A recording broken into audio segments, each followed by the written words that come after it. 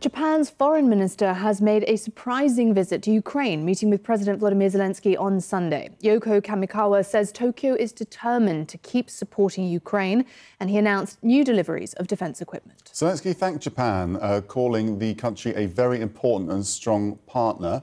But he also stressed the significance of Europe's continued aid, speaking remotely at a conference in Sweden.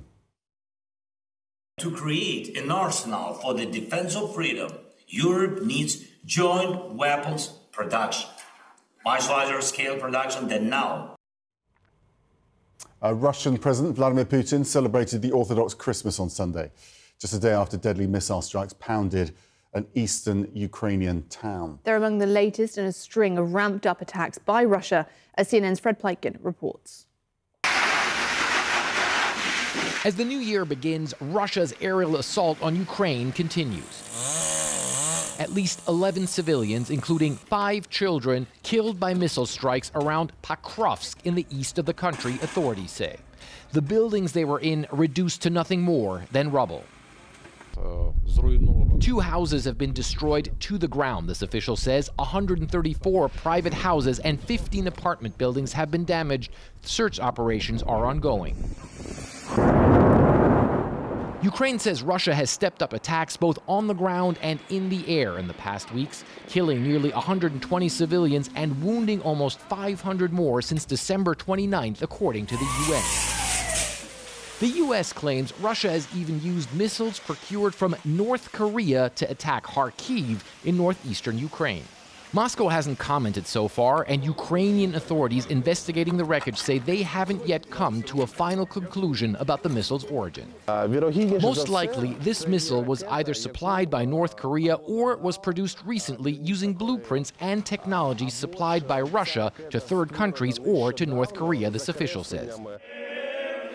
Russian President Vladimir Putin celebrating Orthodox Christmas as he escalates his assault against Ukraine. Meeting with families of Russian soldiers killed on the battlefield and vowing to support the loved ones of all those he sends to the war zone.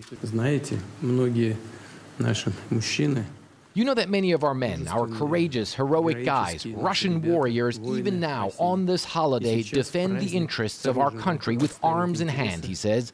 I want to assure you, we will always have your back. But Kyiv says the Russian army is suffering catastrophic losses as it tries to push forward in several sectors along the front lines.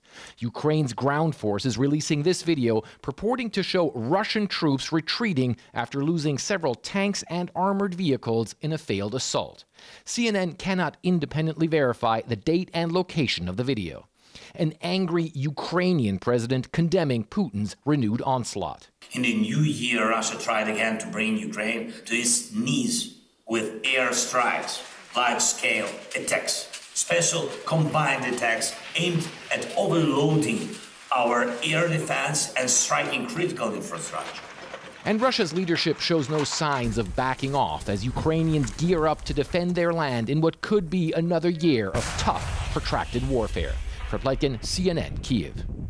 Zanny, I've got a very brief time, but I want to quickly ask you about Zelensky and your interview. He seemed, in your interview with Zelensky, he seemed very frustrated. Very quickly, is there a path for Ukraine to resist Russia? It does feel like the Russians are gaining ground. Yeah, he was very frustrated. He senses that that narrative has shifted in the West and people think the Russians have the upper hand. He was pushing against that. But mostly, I think he was frustrated by the lack of assistance, the aid being held up, both in the US and the European aid.